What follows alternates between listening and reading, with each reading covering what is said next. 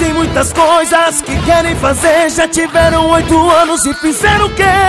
São promessas dali, promessas de lá, mas ao passado não vou mais voltar. Jaurú é 40, Jaurú é Enercia. A bagunça que deixaram já foi arrumada, a cidade começou a ser bem tratada. Foi trabalho daqui, trabalho de lá, com dinheiro público a respeitar.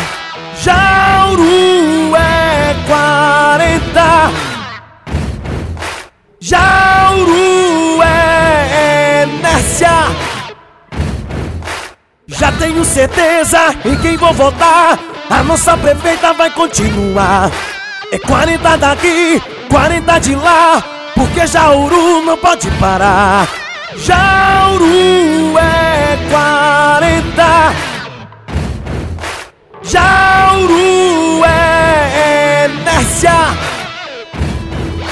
Jaurú é 40,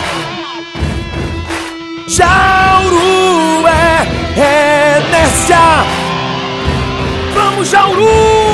Continua com Enercia! Não podemos voltar ao passado! Jaurú, vota 40!